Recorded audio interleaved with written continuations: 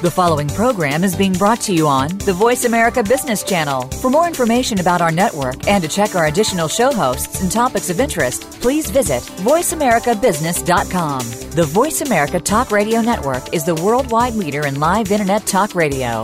Visit voiceamerica.com. The views and ideas expressed on the following program are strictly those of the host or guests and do not necessarily reflect the views and ideas held by the Voice America Talk Radio Network, its staff, and management.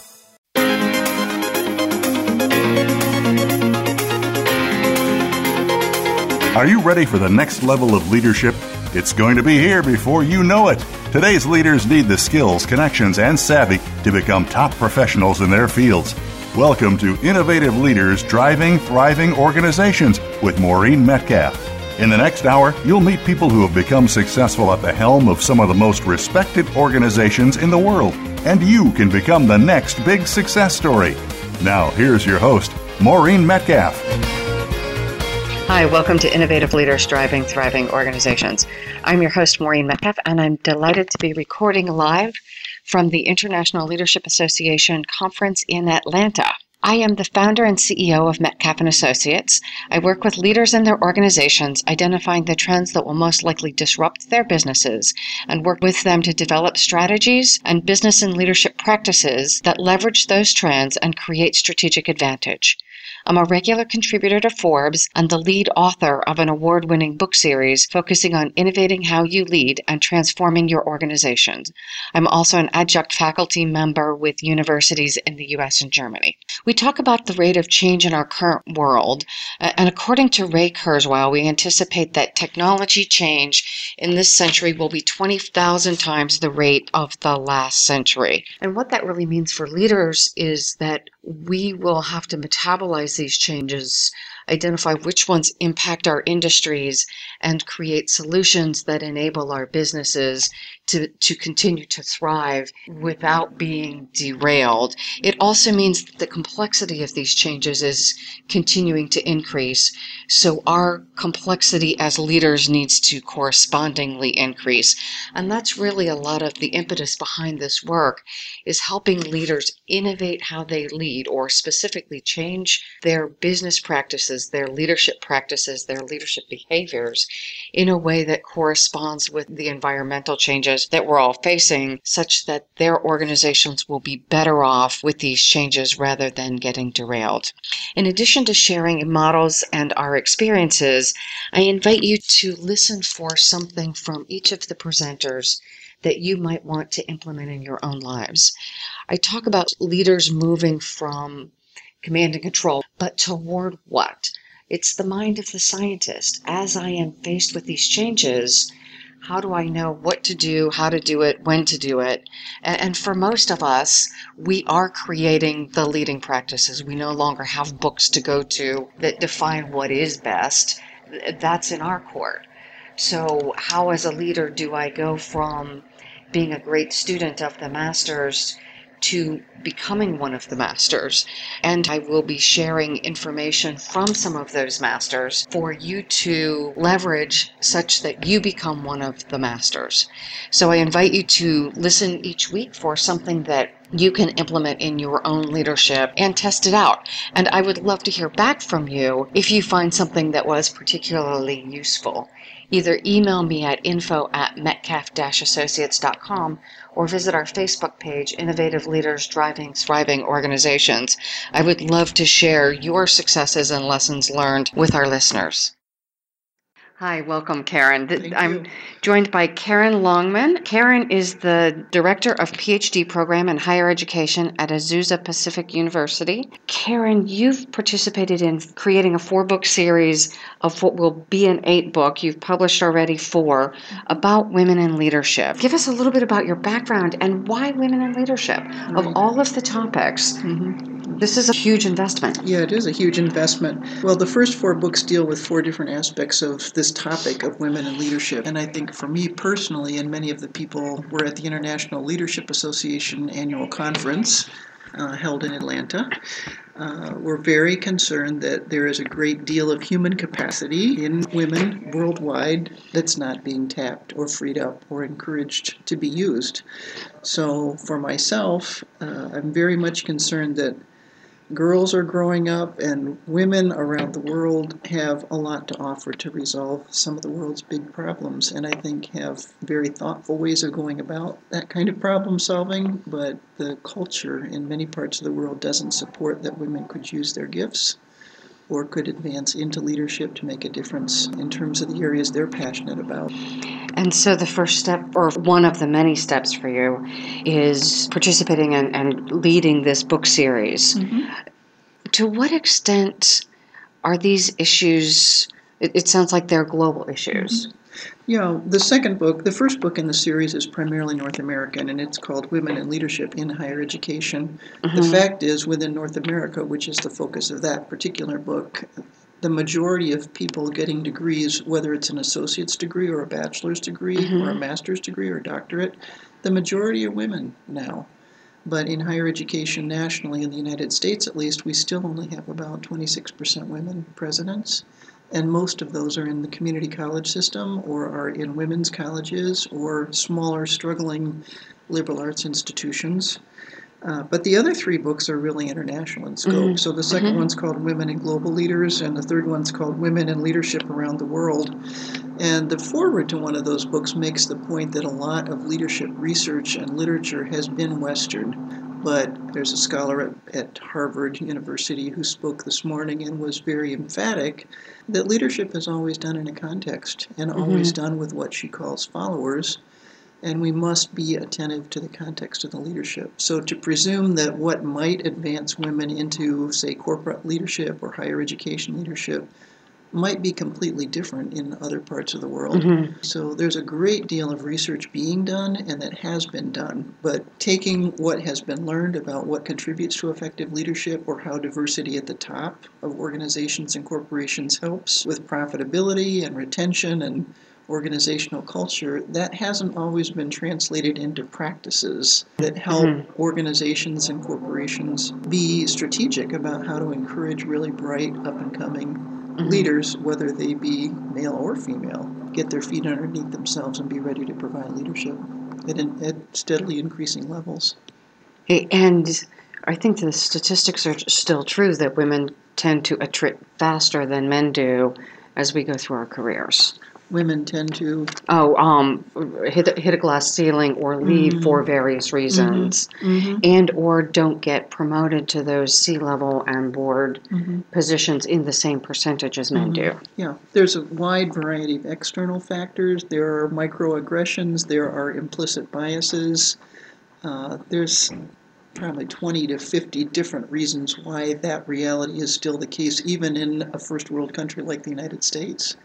Are there something like a top three? Are there some major reasons you can point to mm-hmm. of those 20? I would say the literature now is really interesting in that it's looking not just at the external reasons. For example, women tend to have fewer mentors, fewer sponsors. Women mm-hmm. tend to get lower paid positions. Women tend to take on a great deal of work because they sense a responsibility for the organization, mm-hmm. whereas yeah. men tend to get promoted and let people below them do the mm-hmm. busy work. But the more interesting literature right now is really on the internal dynamics of women often wanting their lives to make a difference and wanting to be invested in something that has a purpose mm-hmm. or a cause that they believe in, but not really necessarily being interested in positional leadership or not being interested in high-status leadership. So the motivators for women tend to be, these are obviously sweeping judgments. Right. There's a scholar out of Northwestern University in Chicago who's done what we call a meta-analysis of a lot of the research, Dr. Alice Igley at Northwestern. And she would say the top of the bell curves for how women lead and how men lead are somewhat different. There is a difference in the way women view the world and the way men view the world. But what motivates women to get into leadership is different than, again, big generalizations, but men tend to be more hierarchical and more interested in status mm-hmm. and more interested in power and more competitive. And women tend not to align their lives around those things. Mm-hmm. They're more interested in purpose and the mission of the organization and making the world a better place or creating a fabric in the organization that people love working in, and those things tend not to be what causes people to rise to the very topmost positions. Okay, so this is fascinating to me because I'm starting to pursue a board role and really trying to understand. There's a lot of push for women in board positions, but I really wanted to understand what is the value proposition truly, quantifiably. Why does my gender better qualify me as a perspective on a board? Because I wanted to be able to answer that question. So is that something you can explain, especially to some of my male colleagues who might say, why do I care? Well, I would say it does not better position you. I would say the research, and it's very wide, well-respected research, and the source for boards in particular would be Catalyst out of New York City. They are a nonprofit, catalyst.org, which has done a great deal of work on corporate leadership and on board leadership. And Susan has actually done a summary of some research on several different reasons why diversity in leadership makes a difference and why diversity on board leadership makes a difference. Part of which is the profitability of companies, part of which is the organizational culture that people work in, part of which is the more perspectives you have on a problem, the smarter the decisions are. So, okay, and that was the one that resonated with me, that it isn't about my gender, it's about the experiences I've had differently because I've traveled through my life in a different body and socialized differently. So I bring a different view. Yeah, so same for racial ethnic diversity, gender diversity, age diversity, getting different voices and different life experiences and different priorities and different perspectives around the board table or around the executive leadership table is in many ways very beneficial for organizations and companies. And that's well documented. If you just go to catalyst.org, they're documenting all the research that contributes to that kind of summative statement. And that is one of the places I did go and really did help the beginning of my shaping the conversation and what I'm wanting our listeners to hear, because for many people, they're not going to do the research I did. And so for women who are thinking about this and having to answer the question, and for men who are saying, why, I hear that it's a good thing to do this, but I don't get why. That was why I wanted to ask the question, so that the conversation might actually change someone's behavior. Yeah, I think it's important that we look at the research, and there is a great deal of research, and many, many studies are showing that the greater diversity at the top, in multiple ways, organizations benefit. So what are some other causes for women not to progress? Yeah, that's the internal motivators or the internal hindrances. I think in general, often women value things that are not materialistic or not power-oriented or not prestige-oriented. So what tends to motivate women or what women tend to value, I think, is somewhat different. And again, the top of the two bell curves, there seems to be some difference that men, even the way they play sports, as boys are more competitive and more individualistic. So as someone has said, boys grow up dreaming about being the quarterback who single-handedly can throw the Hail Mary pass and the football team wins, but he gets all the adulation. Girls grow up wanting to be cheerleaders, so they're basically on the sidelines supporting somebody else and looking good. And even if we don't want those roles, we don't have much choice. Well, I think culture definitely shapes what we become. So women tend to find a lot of value in creating cultures or organizational environments that people thrive in and feel valued and want to work and are part of something significant. So there's a book actually called The Web of Leadership, Sally Helgeson, which talks about how women tend to bring people along and create an idea that a group can accomplish, but sometimes in a male-normed organization, that's not viewed as leadership because the woman is not putting her hand up saying, I'm leading it, it's my vision, I'm making it happen, which is the way a male-normed culture views leadership. Okay. So I think sometimes what women value and what women are willing to invest their lives in is not positional power or is not status, because we tend not to draw our attention to ourselves. We tend to decentralize attention and be sure that collectively a group is owning it and making something important happen. So it makes sense, and it sounds like it's largely based on how we're socialized and where we feel most comfortable. And yet I have coached people where the entering complaint was they don't seem leaderly. And that sense of leaderly was they don't stand up and take charge. They're more collaborative. It's tricky because even reading in the newspaper coming here to Atlanta, the headlines were the role that women will be playing in the U.S. election, and the point was made that every president in U.S. history has been a white male.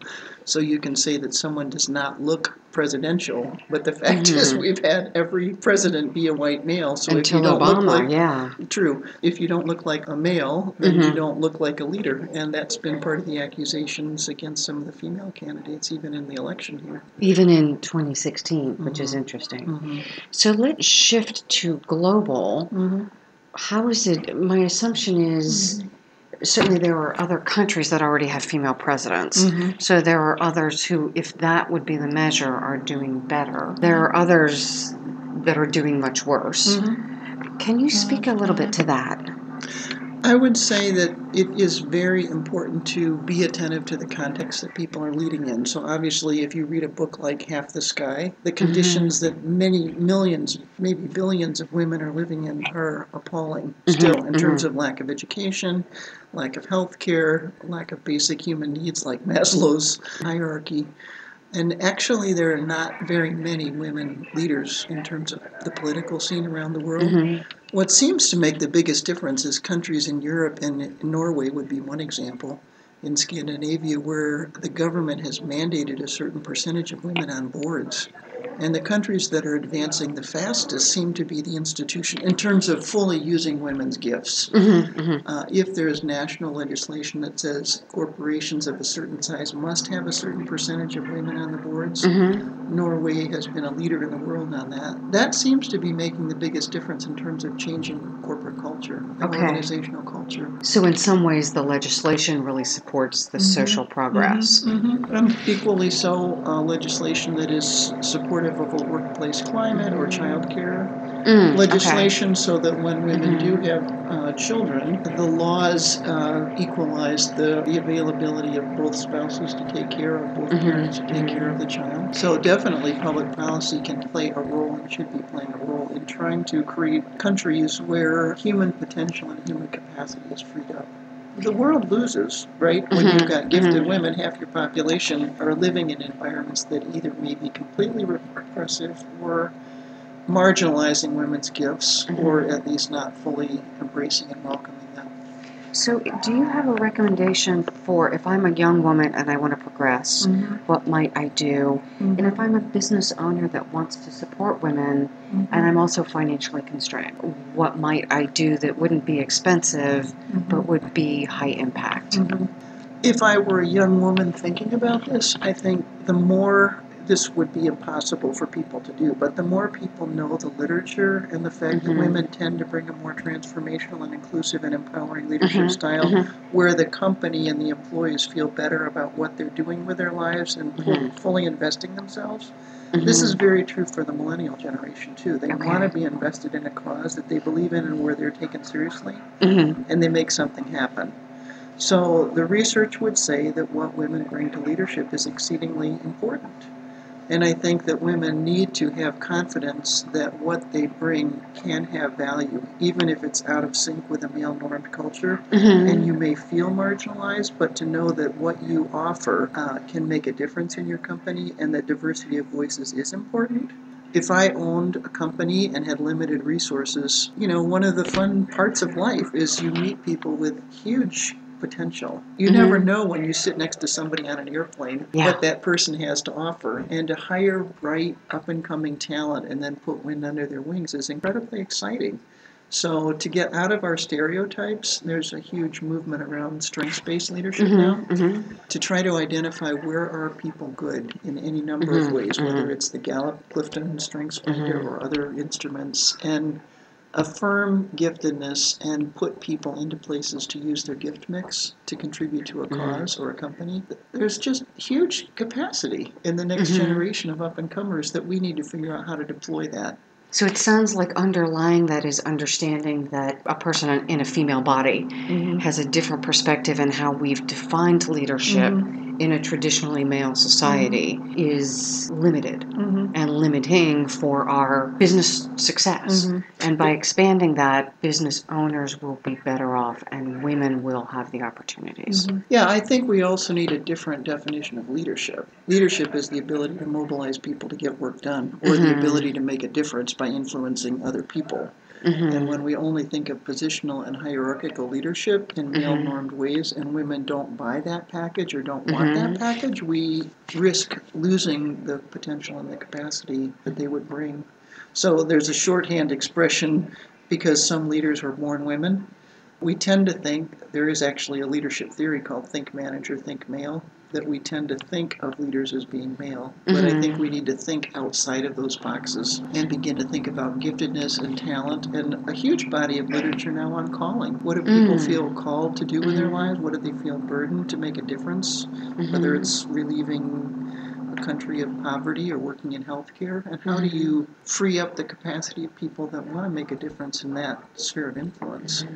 So I think we need to think about leadership with a different, broader definition of being able to get good work done. You know, even though I define it the same way you do, I realize in listening and coming up through an environment that was very male-dominated, I had some biases because of how I grew up, that even as a female who wants women to succeed and has been quite active, I've succeeded by adopting male behavior. And I personally need to change how I'm thinking about it. And if I need to change it as a female activist, certainly men who, it's just not their issue, need to refine how they're thinking about leadership and our implicit biases. Thank you so much, Karen. I'm delighted that you joined us. Thank you.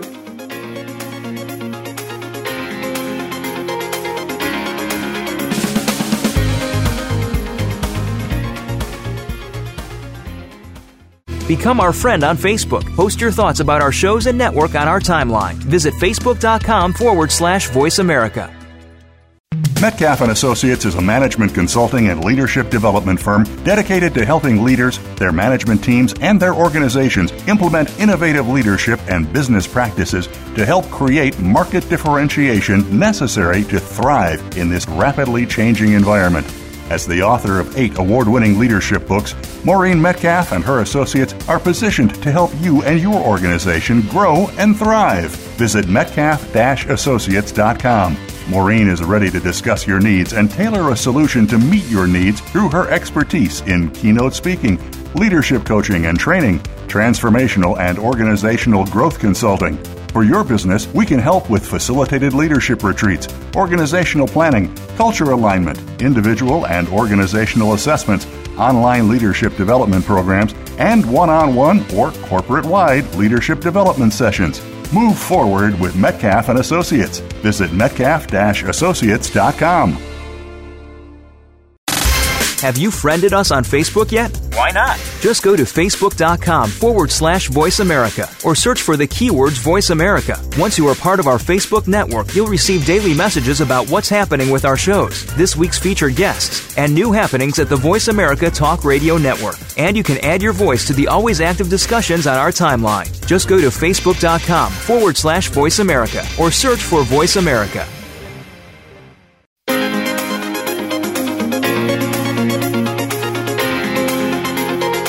You are listening to Innovative Leaders Driving Thriving Organizations. To reach Maureen Metcalf or her guest today, please call in to 1-866-472-5790. That's 1-866-472-5790. Or send an email to info@metcalf-associates.com. Now, back to this week's program. Hi, welcome to Innovative Leaders Driving Thriving Organizations. This segment, our guest is Susan Madsen. We're at the International Leadership Association Conference live. Susan is Orrin R. Woodbury Professor of Leadership and Ethics, the Woodbury School of Business, Utah Valley University.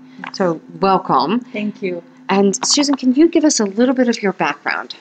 Well, I have been a researcher for many years, but about 12 years ago, I really moved my research into the area of women in leadership. I started with some major projects that I still love this research line of understanding and interviewing high-profile women leaders. My first two books, for one of them I interviewed university presidents who were women. Okay. And then the second one I interviewed 10 of the 20 female governors that were alive. And my specific niche early on, and I've gone broader, was really understanding the lifetime development of leadership. So I really dug down into their upbringings, their homes, their parents, sports, how did they develop their voices and their confidence and just become leaders. So I'm really proud, especially the governor's book, because at the time there were only 20 women who were alive that had ever been governor in the United States, and I was able to spend time with 10 of them. So that's how I really started in the area. And then in terms of the International Leadership Association, I joined that in 2009 and then founded the Women in Leadership Affinity Group, which has well over 1,000 members now, and really started moving things forward, like the book series that we'll be chatting about, some conferences and those things. I'm a bit of a change agent. I feel it's very important in our society today to do more research and develop more theory around women in leadership, around things to help us understand how do we raise more girls to be leaders? How do we help women who are leaders now, or women now, to become leaders? How do we raise confidence? How do we develop structures? So all of that. I love all this stuff.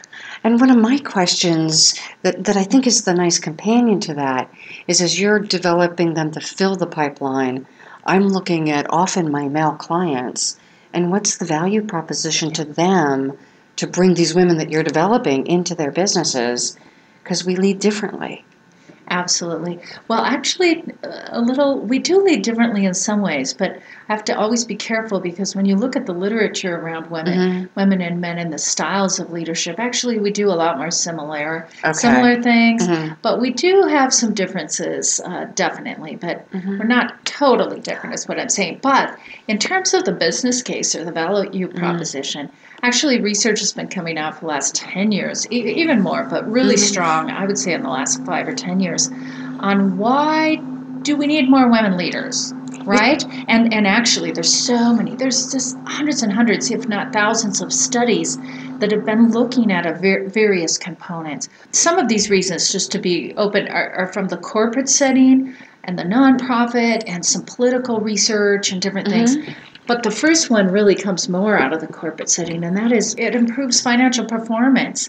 Now, not every study says that, but enough studies do say that they have found in organizations that oftentimes when there's women specifically on boards or in top leadership teams, that there are financial improvements and things like the company takes less risk and doesn't lose as much money in certain kinds of things. I wrote a brief a year or two ago called "Why Do We Need More Women Leaders?" Okay. And actually has the business case.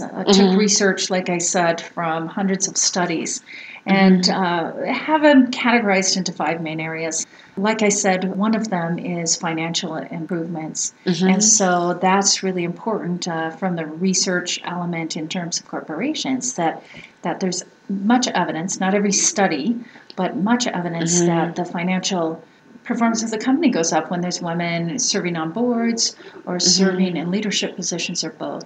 So another thing that many studies have pointed out is that companies improve when there's women on those boards, and this could be nonprofit as well as political settings. They tend to have more social responsibility, more philanthropy in the organization. Another one is really the organizational climate improves. There's more employees in general in the company that are engaged. There's less turnover. Some of the studies have said that. Looking at the diversity of talent is important. I love this one because, women really ask different questions. So let's go back to the governor's study and Okay. tie that to the benefits. How do we grow up differently, or what is it? Being female, I have different reproductive organs, Yes. but how does that make me different as a leader? And that's a question I have to answer. What is it about the physiological structure that makes you different, and why does that perspective need to be represented?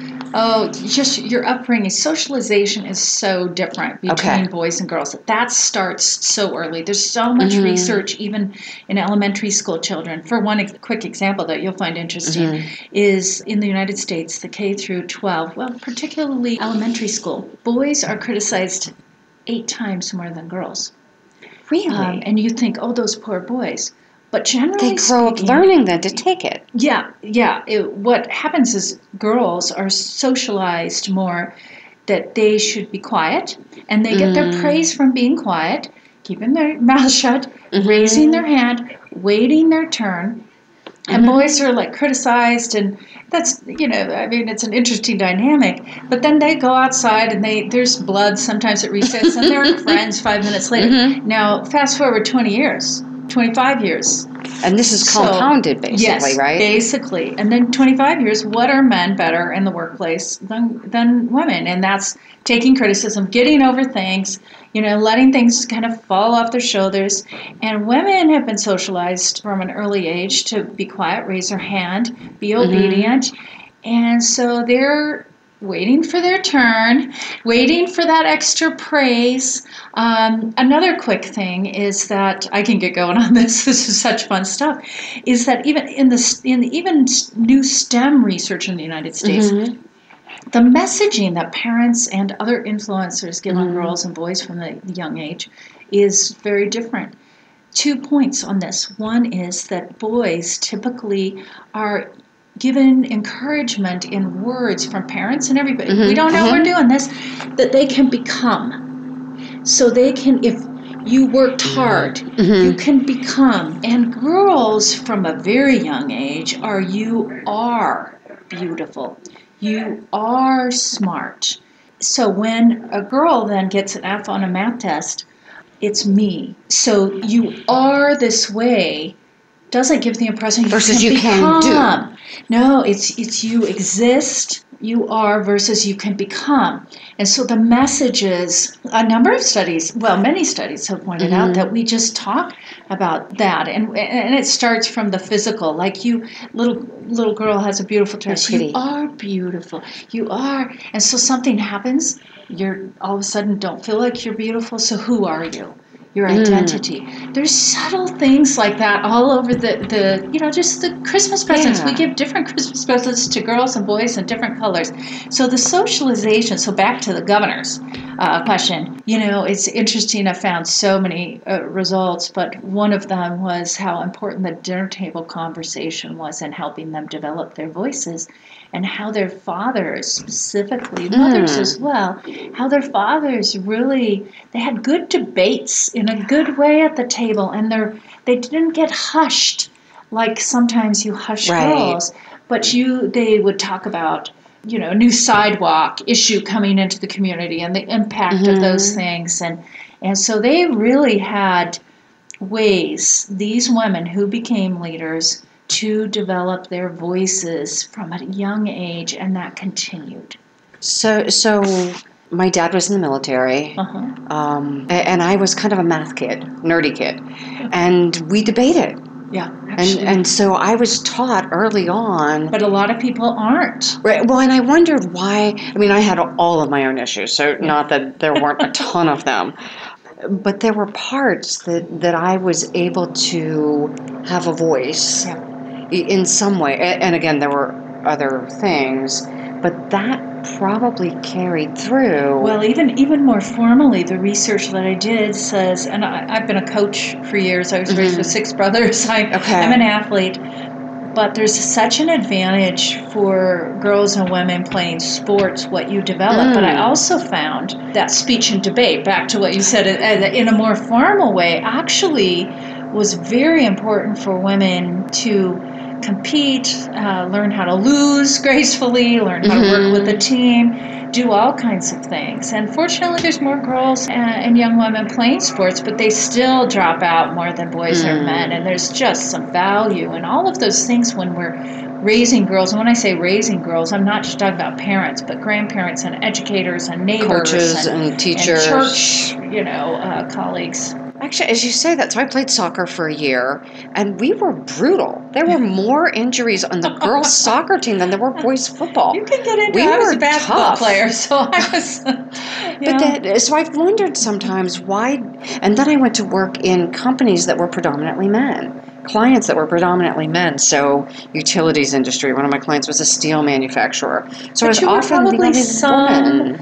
Yeah, you were probably somewhat more comfortable in some ways because of those sports experiences and because of, like, speech and debate does that to you as well, because you were doing more physical things with your mind and being competitive, right? Well, and that's what I wondered, what made me different, because I don't have some of these concerns. But also on vacation, I climbed Kilimanjaro one year. And that's not... That's good. I mean, I pushed every physical limit I had and beyond. And I knew I needed to do that because I didn't feel like a physically strong person. And so I knew that was an area that held me back, so I kind of pushed it. And today's society, sometimes we protect the girls. The boys go out and play, and the girls do things. But I'll tell you, for mental, physical, emotional well-being and growth, we have to have our girls learn how to take risks. Women are not as good as men taking risks. Some of that comes from genetics and hormones and neurotransmitters and some different things. But we can develop those skills. So doing some of those, like girls camp, let them camp in tents. Oh, goodness, They don't want to break their nails. Don't put them in resort. I call it camp or resort camp or something. But backpacking, those things are so good for young women for so many reasons that relate, all of them relate directly or indirectly to women's confidence, women's voice, and leadership. So even things like Scouts. The first time I went camping with Scouts. Yeah. Now, our tent flooded and we got taken home. But even that, like, I wonder if it was boys, if they just make them sit there wet. Yeah. But the girls, they called our parents and we were all carted home. I don't know, but sometimes we do treat girls and boys differently, and some would argue we need to do that, and there are definitely things we do. But I think as we raise our children or help raise, influence the community, and it takes a community to raise a child, that we need to be more thoughtful on, is this just a habit because we're used to girls doing this and boys doing this, or think more thoughtfully about how to develop these competencies in young women. How do we help these girls find a voice, get developmental opportunities so they can practice leadership, give them confidence, help them, find opportunities so that they can, even if they struggle. And helicopter parenting is the worst on women. Okay. On girls, because we want to take the pain from them. But in my books and in my work, the women over and over again said to me, it was in the challenges and struggles and failures they learned much more than in their successes in terms of leadership. So let's go back to the governors again, because I'm curious. I am. Well, I want to see what worked with women who've been, by all measures, successful. Well, I looked at their mothers and fathers and their siblings. Having brothers kind of helped, but also there were some that had a bunch of sisters, and their fathers really gave them opportunities they would have a son. The dinner table conversation was important. I found in every single woman I interviewed, not just governors, but I've done work in the Middle East and China and different things, that they were avid readers, and how important reading and getting your children to read, because they become learners and they just soak up. They also, one thing that was so prominent is that they were able to learn how to truly reflect at a young age. Okay. So they could look at things and analyze both sides. The whole sports thing is important. Actually, further along, one thing that is interesting are 3 or 4 of the governors, when I studied their motivations to lead, it came from, they had learned throughout their life to be somewhat leaders, but when they told stories, it came from defending or fighting for their own children, that they got involved in legislation. One, Barbara Roberts, who was the first female governor of Oregon, she pushed through and learned how to lobby through her son was autistic. Before there was any special education legislation. She had the first that went through, and she found her voice through lobbying a bill for her son and for others in special education, and then she found out she was good at the political process and ended up sticking with it. And so it's so interesting to look at women's lives as they're growing up, how we can help girls, but also how can we help unleash the voices of young women and women of any age now to make a difference, because people in their 40s and 50s like us, I won't tell you if we're in their 40s or 50s, still have time to have a voice and make an impact. So for young girls, reading, reflecting, the dinner table conversation, sports, opportunities to fail. So fast forward now to 40s and 50s. So assuming I want to move into a leadership role, or I want to move into a bigger leadership role, what would you advise me now as a mid-career person, maybe even senior career person?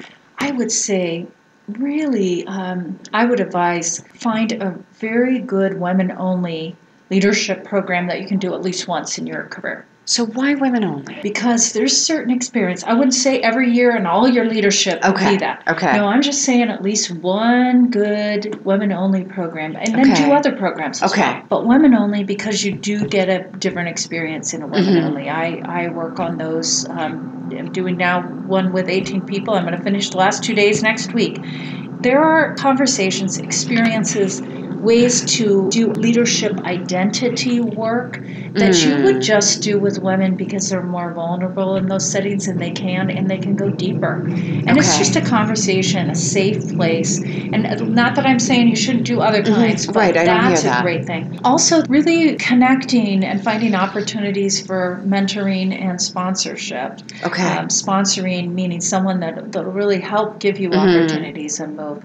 And then just do some more self-exploration and figure out, and I do a lot of speaking around the issue of learning from everything.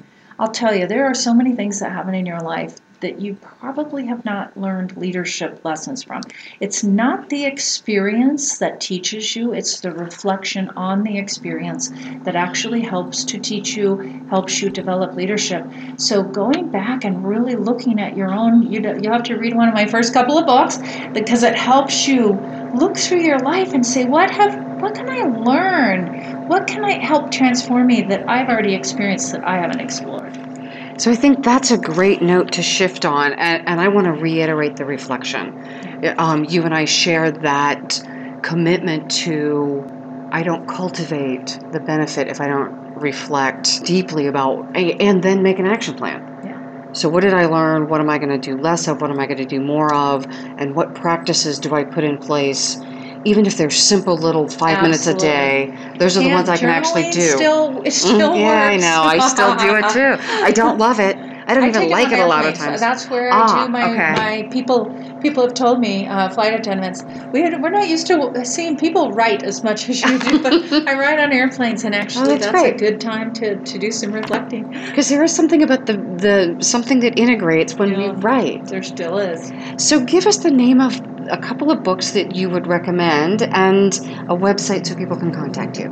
So I have a few other books besides the ILA series. But the ILA series, we started a couple years ago, have 4 books published. I was a co-editor on the first 3, and I would recommend those: Women in Leadership in Higher Education, Women as Global Leaders, and Women in Leadership Around the World. The first book and the second book I was talking about in terms of the lifetime development of these women.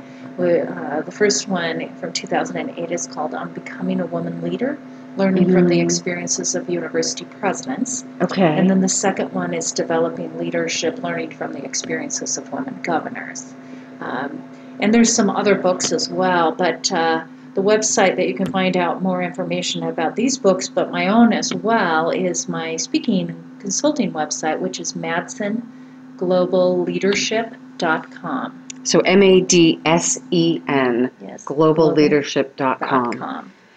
And then more information on the International Leadership Association books can also be found on my website, but also the ILA website. And that's ILA -net.org. Okay. And then you would just search Women in Leadership. Yeah, so www.ila-net.org, and then you can just drop down to publications, Women in Leadership. Great. Susan, it was such a pleasure. Thank you. Thank you so much.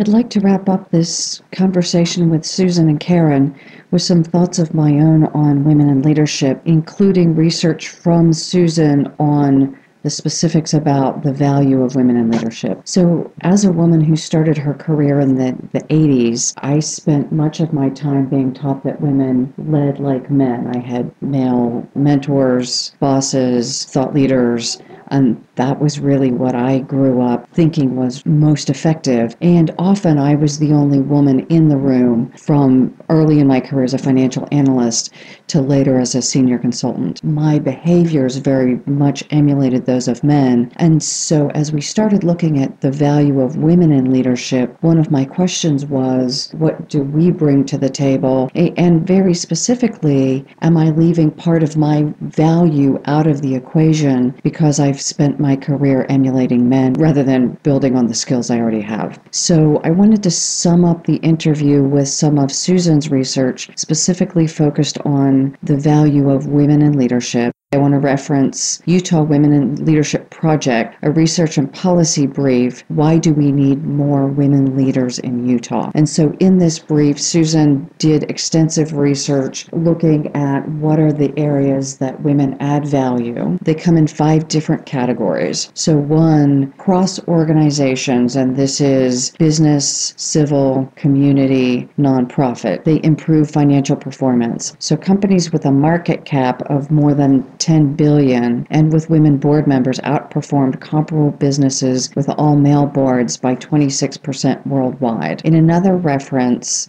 research showed the following benefits: higher operating results, better stock growth, better economic growth, higher market-to-book value, better corporate governance and oversight, improved corporate sustainability, and overall increased profitability. And I realize those are words mainly focused on for-profit businesses. For nonprofits and government organizations, I would say better overall financial performance, not necessarily measured by profitability. The second category is strengthening organizational culture. So the Corporate Leadership Council discovered a link connecting commitment to diversity and inclusion with the level of employee engagement. The study cited other examples on corporate culture. So women leaders also tend to look more carefully at issues of fairness in policies and practices for all employees. A Chinese study found that boards with higher numbers of women were less likely to violate security regulations and commit fraud. And finally, inclusive leadership styles most commonly found in women are also linked to reduced turnover and improved performance of diverse teams. And again, for those of us in the business of quantifying the impact, we know that the cost of hiring and the cost of turnover can be dramatic, as is the cost of disengaged employees that we're paying in many cases to underperform, and in some cases to actually undermine us. The third category, increased corporate social responsibility and organizational reputation. So the Committee for Economic Development argues that having more women on boards helps companies better engage with society. Another study found companies viewed as ethical or good corporate citizens were more likely to have more women board directors than companies without those reputations. The fourth is leveraging talent. Both male and female qualities are necessary for effective organizations. The specific situation dictates which qualities are most most effective in any given setting in which balance or range of them. Women tend to be more holistic rather than linear thinkers. They usually look for win-win situations and are often more process-oriented than men. In addition to being more holistic, women are also known to be more sensitive to nonverbal communication cues and often more comfortable with ambiguity. Finally, when looking at another study, researchers looked at the data across 7,000 leaders and found that, according to subordinates, peers, and supervisors, women outperformed men in 12 of 16 measures of outstanding leadership competencies and scored the same as men in the other 4. Most significantly, women's scores lead those of men in taking initiative, practicing self-development, displaying higher integrity and honesty, and driving results. And certainly the driving results would tie back to improved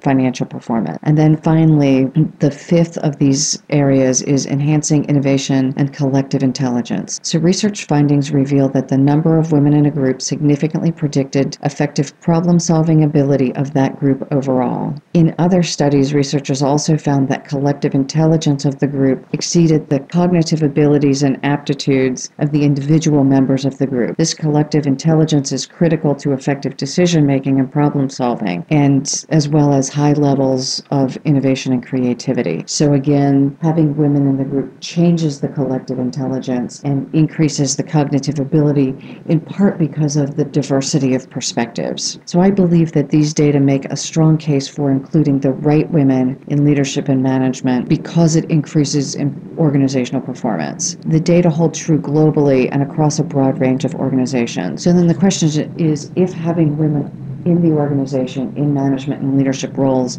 is really that beneficial, what do we do to make that happen for organizations that are still not at the level that they would like to be? And I have a couple of suggestions specifically focusing on creating policies that enable you as an organization to develop, recruit, and retain women will allow you to recoup that significant advantage that you may not have if you're not including women. If you're looking for additional information, the International Leadership Association, in concert with Information Age Publishing, launched a new book series, Women in Leadership, Research, Theory, and Practice. This series asks provocative questions about the status quo, encourages and discourages to women's leadership advancement, explores what strategies are working, and whether or not the pipeline is helping address the challenges still faced to confront high potential women. And Susan and Karen are editors and major contributors to this book series. Thank you very much for listening. And as the host of this series, I invite you to send feedback. So I would love to hear what you think on this topic and any others. You can reach me at info@metcalf-associates.com or on Facebook, Innovative Leaders Driving Thriving Organizations. Thank you for listening.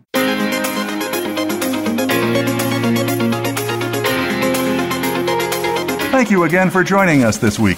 Please tune in for another edition of Innovative Leaders Driving Thriving Organizations with Maureen Metcalf next Tuesday at 11 a.m. Pacific Time, 2 p.m. Eastern Time on the Voice America Business Channel. We hope to see you here next week.